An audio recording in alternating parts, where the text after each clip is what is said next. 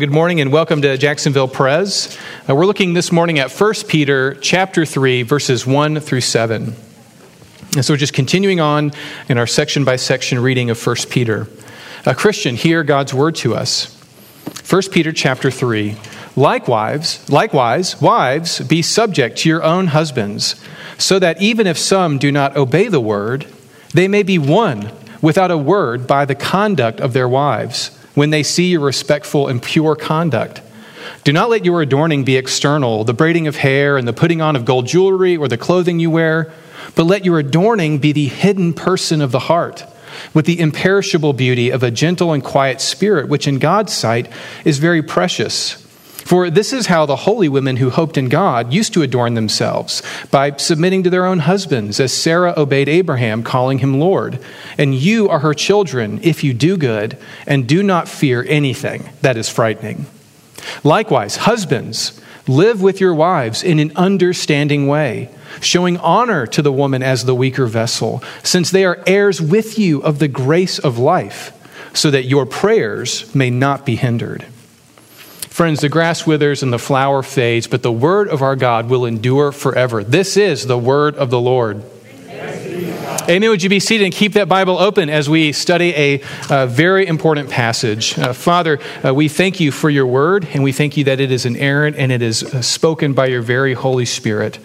Father, we pray that we would see in this passage the examples that you would have us to follow. And Lord, we thank you that Jesus is our great example. In his name we pray, amen. 2 weeks ago, I preached a sermon called Our Example, which was based on just a few verses before this passage. And I suggested to you that not only does Jesus guarantee our salvation when he died on the cross for us and promises us salvation through faith in him, Peter also looks to Jesus' life of suffering for the sake of God as also an example for you and me as Christians to follow.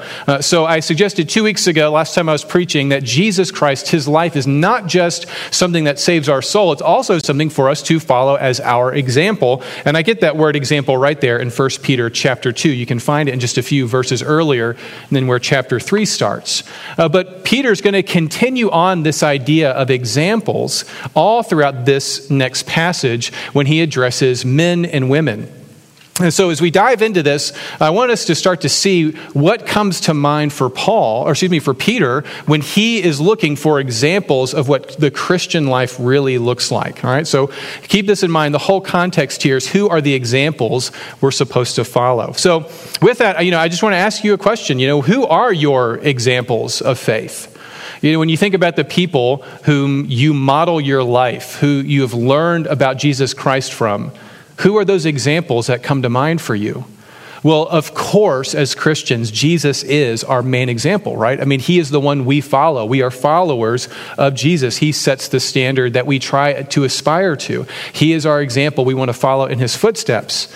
But there are other Christians, and this is really the beauty of knowing church history and the beauty of being a part of God's community, the church, is that we also get people that we know that we can talk to, or maybe books that we can read by them that can also be examples for us.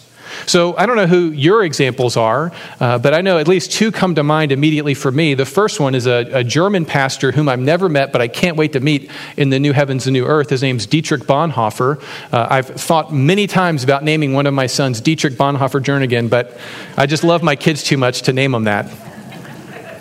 But I love Bonhoeffer, and if you know anything about me, I've referenced him quite a lot. The other guy that I would really look to as an example that I read a lot and I study a lot, and when I make the Ephraim Co-op readings every week, I try really hard not to make like every prayer one of his prayers because they're just so good. Anyone want to take a guess who it is? He's African. Anyone know? An African Christian who lived in the 300s. St. Augustine. St. Augustine is the other guy that I really look to. Not that I think Dietrich Bonhoeffer or Augustine are perfect, right? Only Jesus is perfect. But these are guys whose example I follow as best I can. And, I think for many of us, though, we may make it a little bit more personal. And I think if you think about your examples, I want to venture that they probably would fall into two categories of types of people that you think of when you think about your example of the faith. This isn't a guarantee, but I'm willing to bet the first category you think of is your mother. Anyone here think of their mother as the prime example of a godly person who set an example for you? Kids, this is an easy time to win some brownie points if you're still in the room, okay? Easy time. The other group of people, besides mothers, not everybody's mother was a believer, but for many of us, we look to our mothers for an example of faith. The other group of people that you may be prone to looking to are people who have uniquely suffered in this life. You know, it's not always the victorious people, the super successful people that we look to for our examples in life, because honestly, they're intimidating and they seem really far away from us. The people that we most admire are typically people that have some scars, and they've got some scar stories to share with you. And you know they've been through the ringer, and they've come out of it stronger. So it's not lost on me that Dietrich Bonhoeffer, that German pastor that I mentioned, he ended his life by being put to death in a concentration camp by the Nazis because he opposed Hitler. He knew what suffering was, and he personally experienced it. In fact, he was never able to marry his fiancée. He died before he ever was able to marry her. He was a man who wrote and understood that following Christ required suffering. And he did so gladly for the sake of Jesus. St. Augustine, at the same time, St. Augustine lived during the time of the collapse of the Roman Empire. His city was overthrown. And St. Augustine knew very intimately about suffering. In fact, his own child had died, and he wrote about it in Confessions. So all that to say, I bet if you think about who your examples are, I'm willing to bet it may be your mother, or if it's not your mother, it's somebody you know has suffered profoundly. And the reason I mention that is because what we're seeing in 1 Peter chapter 2 and into 1 Peter chapter 3, Peter is writing to a group of Christians who are mistreated and insulted, who don't fit into their culture, who their culture does not accept their faith claims, and many, many people that they know no longer accept them the way that they used to. And Peter is saying, your primary example is Jesus Christ. And then Peter says, here's how that looks in the day-to-day. But notice that Peter doesn't say, follow my example as an apostle. Follow Bartholomew. Follow these great heroes of the faith who seem impervious to doubt or temptation or suffering. In fact, the people to whom Peter looks to are actually slaves, servants. He says, you want to know who's really following Christ? Servants. This is what it would look like. Suffering, being gracious to your master. And you know who else it looks like? The Christian wives in your congregations who are married to unbelieving spouses, who may mistreat them and disrespect them. Those are the examples that Peter goes to. It's fascinating that Peter goes there. So all that to say, this is an important passage, whether you're married or divorced or thinking about marriage or you're single. The whole church congregation, our whole community has a vested interest in a biblical understanding of marriage. We all benefit from this. This is one of God's institutions. So what is it that we're supposed to see? Well, before we go into 1 Peter chapter 3, because I think of where we are culturally and what is already probably going through your mind when you read this passage, I probably need to say what this passage is not saying, and then sort of what it is saying, and then we can sort of walk through it together. So right off the bat, I probably need to say that this passage is not saying that if a husband tells his wife to abandon Christ, that she's obligated to do that, or that she should do it. This is not saying that the husband's authority over his wife is absolute. Right? The beautiful thing about coming to Christ is there is a deeper loyalty. And it's actually quite fascinating that Peter is talking to believing women. He is addressing believing women whose husbands are probably not in the congregation. And he's speaking to them as Christians. And he says, your deepest loyalty is to Christ. Right? So Peter's not saying that it's okay for a wife to give up Christ to, follow her husband. In this ancient world, it would have been utterly shocking for a woman to not worship her husband's gods. It would have been seen as deeply subversive and wrong for a woman to dare to not worship the gods that the husband worshipped. And so what Peter's saying is saying, I'm not saying you should go back. You should stay loyal to Christ. There is now a deeper loyalty in everyone's heart who follows Jesus.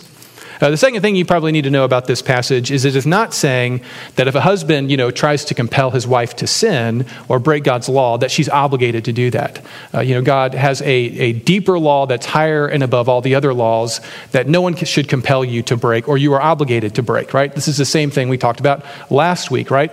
Submission for the Christian to the government officials, submission in our life is a default setting, but it's not absolute, right? If the government tells us to do something morally wrong or that's breaking God's rule, obviously, to follow the apostles' examples in Acts, we follow God, not man, right? All right, so if the husband wants the wife to sin, she's not supposed to do that. The husband's authority is not absolute. The other thing to know is this passage is not saying that if a husband abandons or abuses his wife, that she's just supposed to remain silent and accept that abuse. God hates abuse in all of its forms, just like he hates all sin. And, I hope it wasn't lost on you, but at the end of this passage, Peter even says that God will not hear the prayers of a man who mistreats his wife. Talk about a warning for men to take seriously. He says, if you're not living in an understanding way, if you're not honoring her, you better shape up or God's not going to hear your prayers. So this passage is not saying that if people are being abused that they're supposed to just suck it up and endure. Although this passage has been used to suggest that, but I don't think that coincides with God's greater teaching about abuse and mistreatment and our opportunities to get ourselves out of that. So number 4, last thing I'd say, this passage is not saying that a wife has no voice in a marriage or has no influence or power in a marriage. She obviously does. In some ways, the example that Peter's going to go to is very important for us to know. Who does Peter go to for his example of a godly woman? Well, it's not Beyonce, right? And the godly man is not James Bond. I jokingly say that because so much of your and my sort of ethical imagination, so much of our desire for the good life is shaped by our culture. And what I mean by that is like what is promoted in our myths that we tell ourselves, in the stories that we find attractive, in the movies that we watch, in the media, in the sort of cultural expectations we place on others and on ourselves. All of that is like the water that fish swim in. We're not always aware of it, but it's everywhere. If you really ask somebody who's like the manliest man, who best represents manliness, most people would probably say somebody like James Bond. He sleeps with whatever woman he wants to. He kills a bunch of bad guys. He's always drinking cool mixed drinks. He travels the world. He has, he only lives in an apartment when he has to, and he just sort of does whatever he wants, right? Could that lifestyle, that cultural motif, right, that myth that's what manliness is, could that be anything like Jesus? Is that anything like the manliest man, the God who created masculinity? There's nothing at all like at all that you should even aspire to at James Bond. You should take that myth out back in your house, nail it to the ground and shoot it in its head and watch the ants pick the bones clean. Your wife and your kids will thank you. That's not the image that we're supposed to have for what it is to be a man. What it is to be a man is to follow Jesus into story. Same thing for women. Who's like the primo example? Beyonce. She isn't just, the most fashionable lady. She is fashion herself. She rules the world. She's queen bee. She doesn't take grief from anybody. She doesn't put up with anything. She's empowered. She embraces her sexuality. She sells her own personal brand, right? These are all these sort of cultural ideas that whether we realize it or not, we are using those to define the beautiful, the true, and the good, right? And the quicker you realize that, the quicker you're going to be in tune to see why it's so important for us to be in God's Word and to let the inventor and the author of marriage tell us how to function in marriage and what it means to be a true human. Women, who is your primary example of what it means to be a godly woman? Guess what? It's Jesus. Jesus was a man, but he is still the example that you are called to follow. You are a co-heir with Christ. You follow in his steps and no one else's. And the examples that we follow, the human examples, we only follow them to the extent that they resemble Jesus, right? That's what we admire in them, hopefully, is that they remind us, they smell like, they bring to memory things that Jesus himself teaches. So all that to say, in this passage, right, the primary example that everybody in this room should be thinking of is Jesus, is our primary example, whether you're a man or a woman. But that doesn't mean we don't have examples that we can look to in church history or in the Bible or people that you personally know. I mean, Peter will use Sarah as the example. And I love the example of Sarah because this is why it's so important to fill your mind with the Bible stories and not just the cultural stories, because they shape what you define as the good and the true and the beautiful and what's worthy of sort of modeling your life after, right? Well, you may not think that Sarah's worth modeling your life after, but, keep this in mind. Yeah, Sarah, calls, Abraham Lord, meaning that was just an honorary title. It doesn't mean Lord like we would use the word today. It means she respected her husband, right? But think about this. That does not mean that just because she was submissive to Abraham and followed him, that she didn't ever have a say or an influence or power in the relationship even. Genesis 21:12 is an important passage when we consider the life of Sarah, because in this passage, God tells Abraham something very specific. In Genesis 21:12, God tells Abraham, he says, "Whatever Sarah says to you, do as she tells you." No amens on that one. There we go. Funny, no men said amen to that one, right? But what I love about that story, right, is it shows us that in marriage, there is an equality in marriage that just is inherent to any healthy relationship, right? You are partners together. You are co-heirs. You are both going to receive the kingdom of God. In Christ, there's neither male nor female, Jew nor Greek, slave nor free, right? We're all equal at the foot of the cross. But even in this example of Sarah's life, she has influence over the relationship. And God can say, hey, buddy, whatever you do, whatever Sarah says to do, that's what you do. I like to think that someone in the room, or maybe watching online, has just decided what their new needlepoint pillow is going to be for 2021. And maybe it's going to be a husband's gift for Christmas next year. Open it up. Whatever she says to do, do as she tells you. Genesis 21:12, right? That's our new family verse for the year, right? Here it is. And this, of course, coincides with much of, sound premarital counseling, right? What are the two most important words a new husband can learn? You're right. Do as she tells you, right?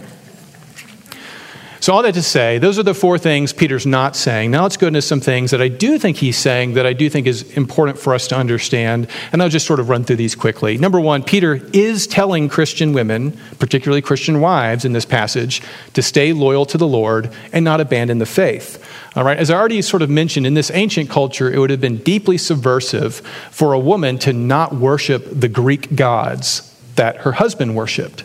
But what Peter says is when he's addressing these fellow Christians, he says, your deepest loyalty is to Jesus Christ. You may feel this pull to worship the gods of your husband, but you're not supposed to. You stay loyal to Jesus. All right, number two, Peter is telling Christian wives that sometimes, not exclusively, but oftentimes, our best evangelism is by our actions and not just our words.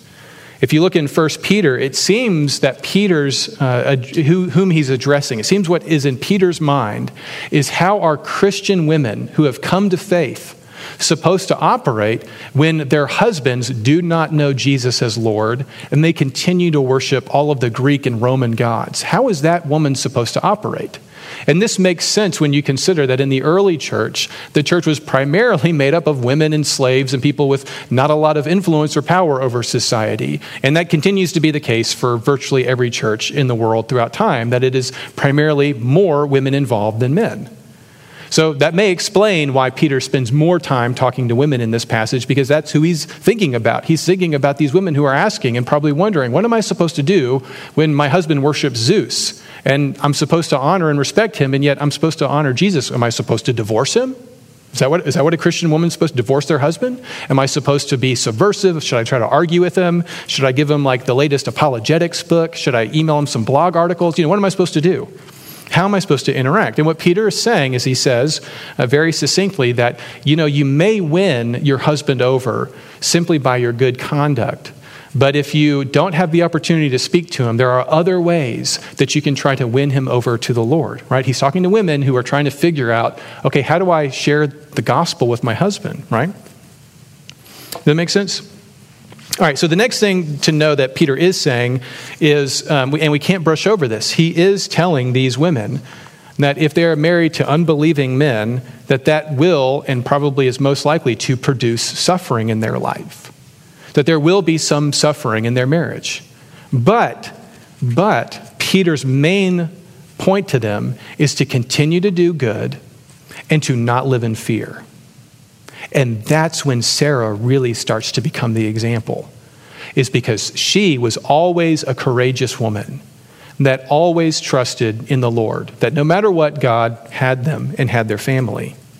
Right? So Peter says, there may be suffering, but you need to trust in the Lord, just like he has told every Christian. He says, be subject to the emperor.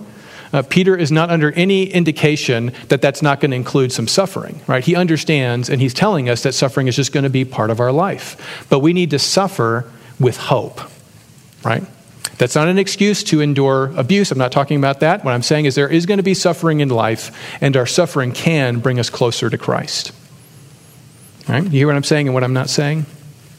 Lastly, Peter is telling Christian wives that abuse, whether domestic or physical, is a sin, and God hates it.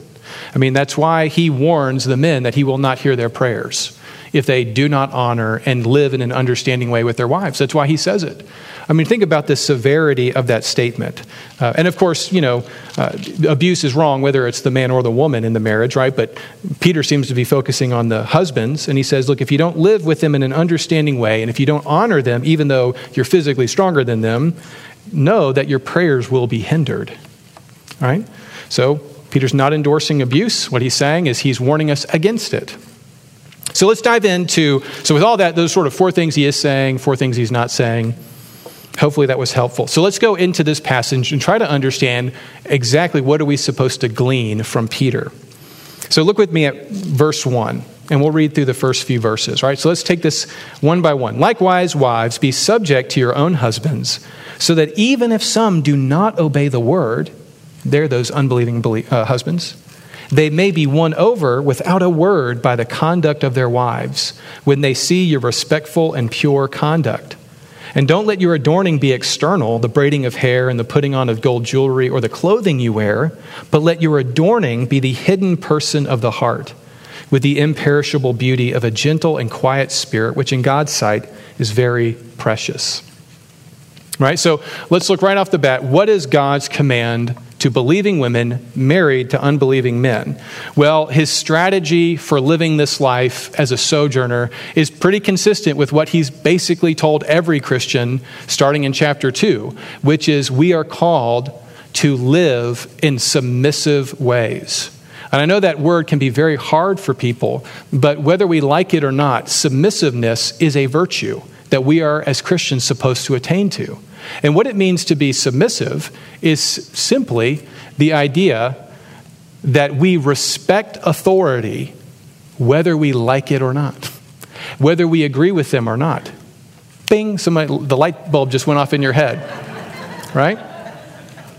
And I don't want to play semantics, right? But there is a substantive difference between obedience and submissiveness, right?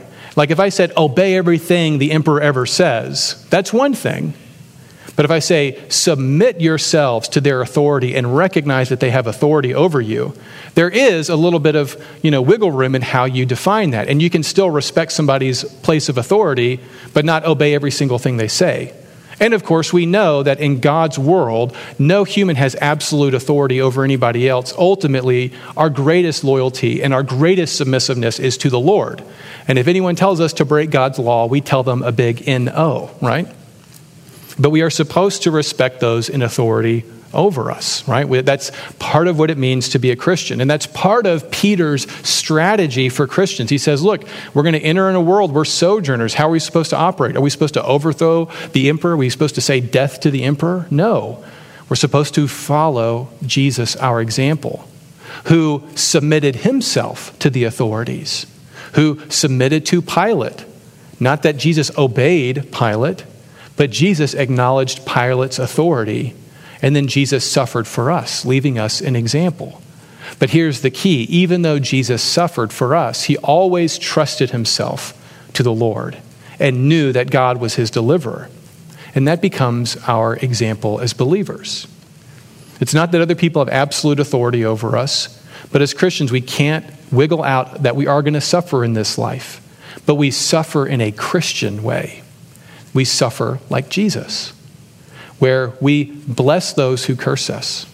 We don't hate our enemies. We love our enemies and pray that God would redeem them. We understand that as Paul says, our enemies are ensnared by the devil to do his will. And we need to pray that God would grant them repentance, leading them to obedience that leads to life. I mean, that's the Christian understanding of life. We don't hate anyone, and we don't certainly hate our enemies. We love and pray for them. And we realize that we were once sinners and saved not by our righteous deeds, but because of Jesus' blood shed for us. I mean, when the gospel works its way down into the deep recesses of your heart, you start to see that grace and forgiveness, extending grace and forgiveness, is one of the most powerful things we do in this life, because that's what changed us from the inside out. And of course, grace always leads to repentance, right? It leads to a change in life, right? That's why I suggest that grace and repentance are like the two, shoes that you wear in the Christian life. You shift your weight to grace, and grace leads you to repent of your sin. And as you repent of your sin, you realize how hard it is. And so you lean back on grace. And then God's grace again motivates you to do away with sin in your life. And then as you try harder and harder, you realize that the power to remove sin from your life is not in your effort. It's in relying more and more on God's grace. Does that make sense? That's how the gospel works itself out, right? And that's why suffering is just going to be part of life. So what is it then, that we're supposed to see? What is Peter saying to these women? Well, like I already said, part of the answer is he's saying, how are you supposed to evangelize your unbelieving husband? There may be opportunities to talk, but apparently Peter is under the impression that it's probably not going to work. So what are you supposed to do now? Well, Peter says, live, a godly lifestyle. Respect him, even though you don't agree with him on this. And who knows, maybe eventually God will call him. After all, it's God, not people, right, who draw people to Jesus, right? Faith is a gift that God gives us, right? We believe in a God who elects his people. That's what Peter says in the very first words, right? So we know that the way somebody becomes a Christian, we have a part, but ultimately it's God who calls them, right? So that's the hope that a Christian wife has when she's married to an unbeliever. Ultimately, God is going to have to do something in his life. And of course, the same holds true if you're a believing husband and your wife doesn't believe. Sometimes, the person you should most listen to isn't the person you listen to, right? Maybe your spouse doesn't want to hear about it from you. What then? Should you resent them? Well, Peter says, no, you may just need to suffer and pray and trust that God calls those whom he will call.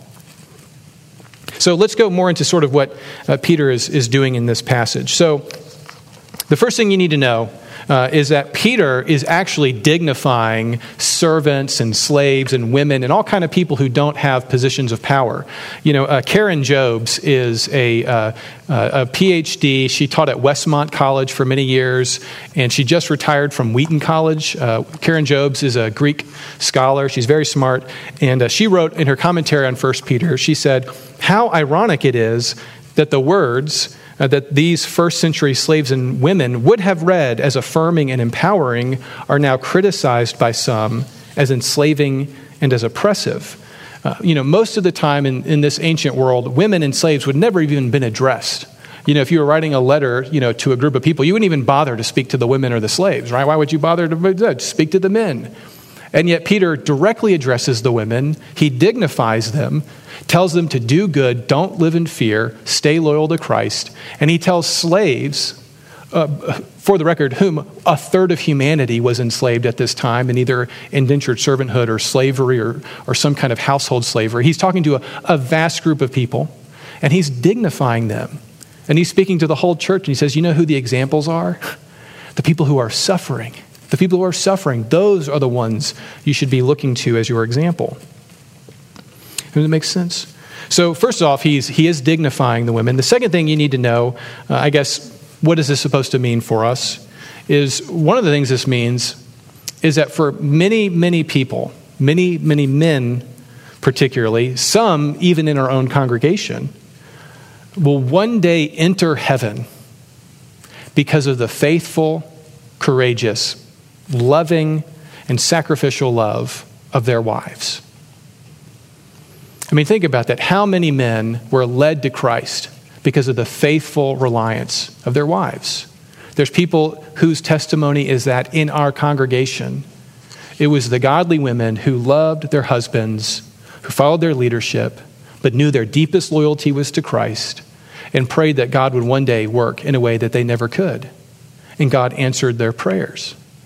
I mean, those are the examples that Peter is pointing us to look to.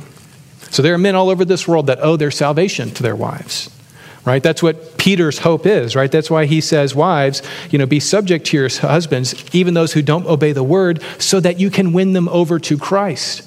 But it may not be by your words anymore. It may be by your conduct. Right. The second thing we need to understand for what this means is that if Jesus Christ is your core identity, if he is your core identity, then there is a downplaying of the importance of our outward appearance. I mean, how much of our society, and even in the society that Peter was writing in, was always defined on our external looks, right? I mean, what does it really mean to be me? Well, what Peter says is don't worry so much about the external. Instead, focus on the inner beauty. I mean, imagine, I know that may sound like crazy and oppressive. Peter's not saying you can't wear gold or do your hair. What he's saying, what is your adorning? What is the thing that you focus on, that you cultivate, that you worry about, that you focus your heart and your mind and attention on? Is it the external, or is it the internal beauty of a soul that is open and knows the Lord? I mean, what should Peter say? Just make sure you're always good looking, right? Always be dolled up. I mean, is that what we want the Bible to say? Is that the advice you want to give to our daughters? Always look great. No. I think what we would want people to say, and we understand is more in line with biblical truth, is that the real beauty of a person is what's inside of them, right? I mean, think about it this way. And I think this counts for men and women because men are pretty vain too, and now more so probably than ever, right? But I guess when I think about this, I'm like, am I being vain? I think about it in a couple ways. Maybe this works for you, maybe it doesn't. But I think, how particular am I about my coffee? Like on a scale of 1 to 10, how particular do I want my coffee? I would probably modestly say it's like a 9.5. Because if you put sugar in my coffee, I don't just throw it away. I throw it away with disdain. And then I contemplate your morality. I'm like, you're the kind of person that would put sugar in your coffee? You think I'm that kind of person that I would put sugar in my coffee? And then, my wife is like, you drink non-organic coffee? We're very particular about our coffee. And think about how silly that is, right? I mean, one of the questions that I have every Sunday morning is, have I been more specific? I know this is going to be hard to believe, but I think about, am I more specific about the way I want to look and dress and how I want my hair to look? I know it doesn't look like I do my hair, but I do. It's just a big bird's nest, but it's very hard to make it look like a bird's nest every week. If you don't believe me, ask Bob Dylan. It takes a lot of work to look this messy. But I ask myself, am I being more particular about my external appearance than I am about being particular about what God's word is actually saying? What am I more nervous about? Getting my coffee wrong or getting God's word wrong? Those are all silly examples, right? And they're over the top, but I think that's similar to what Peter is saying. He says, what is your adorning? What is the thing you want to be really specific on? Is it the external or is it the internal? And for Christians, it's the internal. We need to be cultivating virtue, which is just our habits, our character. Those are the things that we're supposed to be focusing on.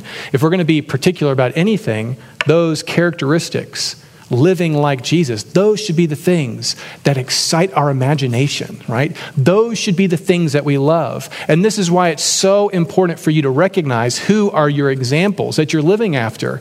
I mean, if you really think James Bond is the most classic example of manliness, that is going to shape everything about your life because that's ultimately what your heart longs to be, right? And so anything that doesn't make you look super toned or super sexually promiscuous or super attractive or super cool is going to be a threat to your very identity because you've made a non-biblical category your ideal.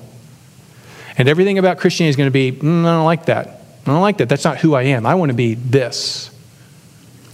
Same thing works whether you're a man or a woman. Who is that example? Because that's really where the back of your mind, what you daydream about, that's where your heart goes. Who is that example? Who do you most want to be like? Who excites your imagination, right? And for the Christian, it's Jesus Christ, who had no form or majesty that we should think anything of him. Instead, he was despised and rejected. And yet, who here wouldn't want to be more like Jesus? What excites your imagination? Who's that example? Well, continuing with the idea of example, Peter then goes to Sarah. How is Sarah the example? Well, the important thing to know when you read the book of Genesis, really anything in the Bible, is that the Bible often describes things, but it doesn't always prescribe things, right? So what I mean by that is the Bible can tell a story about a person, but it's not always endorsing what that person does, right? The Bible is a history in a sense that it tells us the story of God's people, but that doesn't mean everything that a person does in the Bible is supposed to happen. I mean, just take David's example when he sleeps with Bathsheba. You're not supposed to say, well, there's a man after God's own heart. I guess I should do the same thing. We all understand that that's a description of David's life, and we're supposed to say, well, is he following the Lord or is he not? Well, the sad thing is when you read the Bible, it's very hard to find a perfect person in the Bible who doesn't let us down in some ways. But that's also part of what the Bible is doing to make you ache and yearn for Jesus. Wouldn't it be great if there was a king who would fight Goliath for us? Wouldn't that be great? I mean, that's what the story of David and Goliath and Saul is all about. Saul was supposed to be the king. He was a head taller than everybody, and he was so handsome. And God's people demanded a king who would fight for them. And then a giant comes along, and what does Saul do? He's afraid. He fails. Don't you want a king who fights Goliath for you? So God raises up David, who's the youngest of the brothers, who's kind of short and has a ruddy complexion. And God can use him to defeat Goliath for you. But wouldn't you have wanted the king who would fight your battle for you? You see, these stories are making us yearn for the king who won't fail us. It's making us yearn for who our true king is, God himself, who came in human form as Jesus and shows us what it means to live fully human. He's the author of marriage, and he's the author of humanity, and he's the only example we can really, truly pattern our lives after that will cohere and not break down over time eventually. I mean, what is our external adorning, if not trying to reverse the effects of aging? It's a losing battle, right? What if there's something else we're supposed to be focusing in on? So how is Sarah the example? Let me sort of get back to that. How is Sarah the example? Well, Peter seems to think Sarah's the example because she followed Abraham's call, right? And that doesn't mean that everything Abraham ever did was right or in Sarah's best interest. Frankly, it probably wasn't a lot of the time. But the example, the thing that he wants you to focus on with Sarah, is she was committed to doing good to Abraham her whole life, and she did not fear anything that was frightening. You know, Sarah, if you read the book of Genesis, Sarah's, she's not afraid to share her opinion. And of course, remember, God tells Abraham at one point at least to do everything she says to do, right? She has an influence over the marriage, but what she is she's an example of a courageous woman who trusted that even when Abraham makes some bad decisions, even when Abraham seems to have some shaky decision making, Sarah's root belief is that God is going to get our family through this. She did not fear anything that could have caused a normal person to be afraid. And that's what makes her the example. It's not that she's morally perfect any more than St. Augustine was morally perfect. The only one who's truly perfect is Jesus Christ, and he's our primary example. But we can see in God's people and throughout time examples that we should model. So for wives married to unbelieving men, what I would say is trust that God is going to get your family through this. Trust him. Have a faith that is unshakable. And it's not rooted in anything except that God is true, he is good, he is beautiful, and he is faithful. And you know that because you've seen it in Jesus Christ. So, that all asks the question, what about husbands? Well, what I would say, just so you know, when it comes to the Bible, some passages focus more on telling husbands what to do, and 1 Peter chapter 3 focuses more on speaking to women and to the wives. Well, the reason I think there's, like I suggested, Peter's probably writing to churches that were predominantly made up of women. But if you read Ephesians chapter 5, for an example, Paul has a whole lot more to say to men than he does women. So if you just read Ephesians, you would think, I guess the Bible's ignoring women. It's not. It's just this passage focuses more on men. This one focuses more on the women. But that doesn't mean that Peter doesn't have some things for men to focus on. So what is it that Peter wants Christian husbands to focus on? And here, he's not speaking whether or not the husband, is necessarily always married to a believer, right? That seems to be more of the question for the women. It seems like he's probably saying, Christian husbands, how are you supposed to treat your Christian wives? But, let's just go into that with that kind of that understanding. It's a little bit different. Christian husbands, how are you supposed to treat your wives? Number one thing he says, look at verse 7. Live with your wives in an understanding way. So that understanding could refer really to two things. One, understand your wife, which, full disclosure, will take you a lifetime to do. No amen on that one. All right. Live in your wife in an understanding way, which means in a sympathetic way, in a tender way. And then, of course, in an understanding way also means understand what God's will is for husbands, right? Understand that, this is what God expects of you as a husband. So what does it mean to live in an understanding way? Well, you could do a lot worse than read that great book, His Needs, Her Needs. It's not based, it's not a Bible book, it's not a book of the Bible, but it's got some good advice. And they say in an understanding way, husbands have, a call to fulfill sort of 5 needs that a wife has. Anyone read that book, His Needs, Her Needs? The 5 core needs of a wife are these: affection, conversation, openness and honesty, financial security, family commitment. So if you want to know, sort of generally speaking, what does your wife need? What does it mean to be understanding to your wife? Well, it means show her affection, be kind to her, have conversation with her, be open and honest with her, give her financial security, and be committed to the family. That's pretty much what it means to live in an understanding way with your wife. There's more, but that's a pretty good start. And then, of course, he goes on and he says, not only should you live in a sympathetic and understanding way, he then tells the Christian men to honor their wives. So to regard their wives with honor and dignity, right? Not to see them as below you, right? As some sort of, weak person that you condescend down to, but instead to honor her.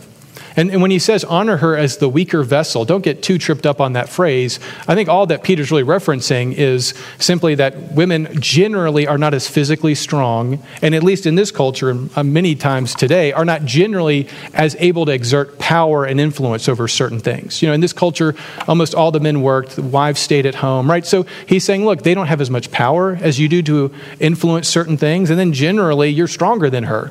So that does not mean, though, that you should bully her or mistreat her. Instead, you should recognize that she's worthy of your honor and you should tenderly care for her. Yeah, you are privy to some things that she's not. Generally you have more upper body strength, right? Generally.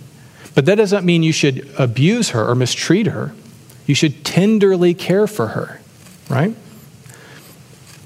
It's not a right to domineer or bully. It is the call of Jesus Christ to stoop and serve and honor your wife. That, of course, who is the great model? Well, Jesus is. And Jesus says, don't lord your authority over anybody. And in fact, Jesus' example of what he does by that is, how does he teach the disciples not to lord authority over each other? Well, on the night that they would abandon him, Jesus got down on his knees and washed their stinky feet. He washed their feet clean and said, this is my example. This is humble leadership. Go and do likewise. In Ephesians, that longer passage on men, you know what it says about men? I love this. He doesn't say to wash their feet. He says, husbands, love your wives as Christ loved the church and gave himself up for her, that he might sanctify her, having cleansed her with the washing of water with the word. Christian husbands, we love and we serve our wives and we wash them clean with the word of God. That's what we do. We stoop, we serve. And of course, lastly, Christian men are supposed to see their wives in a specific way, shaped not by culture or cultural ideals of what the woman should be like or what the man should be like.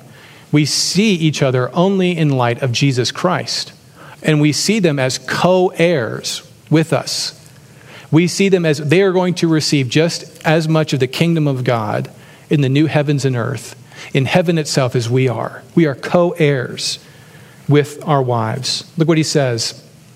He says, likewise, husbands, live with your wives in an understanding way, showing honor to the woman as the weaker vessel, since they are heirs with you of the grace of life, so that your prayers may not be hindered. Men are supposed to see their wives as heirs equal at the foot of the cross, right? And that leads us not to dishonor, but to honor. Right, to treat them with dignity, to listen to them, right? To see them like Abraham saw Sarah. When she was right, she was right. When God says listen to her, I should listen to her, right? So let me just finish up. I know we got to get going. Who are your examples of faith? Have people been coming to mind that you think model this? When I think about my favorite model, St. Augustine, you know who his model was? I mean, besides Jesus, you know who St. Augustine looked to? There's a city in California named after her. Santa Monica. St. Augustine always, in all of his writings, he always looked to his mother as the primary example of what it means to be a Christian. And in Confessions, Augustine says these words about his mother. She served her husband as her master and did all she could to win him for you, Lord, speaking to him of you by her conduct, by which you made her beautiful. Finally, when her husband was at the end of his earthly life, she gained him for you. Friends, who's your example? Let's pray. Father, we thank you that you give us so many examples to follow, but primarily you give us your Son, Jesus Christ. Father, we pray that husbands would love their wives as Christ loved the church. Lord, we pray that wives who are married to unbelievers, Lord, that they would trust themselves to you and know that you have their family in your hands. And Lord, we pray that we would continue to see husbands come to know you through the faithful conduct and witness of their wives. Lord, we pray that many people would come to faith in this church and that we would set all of our heart and our imagination and our hopes in you alone. In Christ's name we pray. Amen.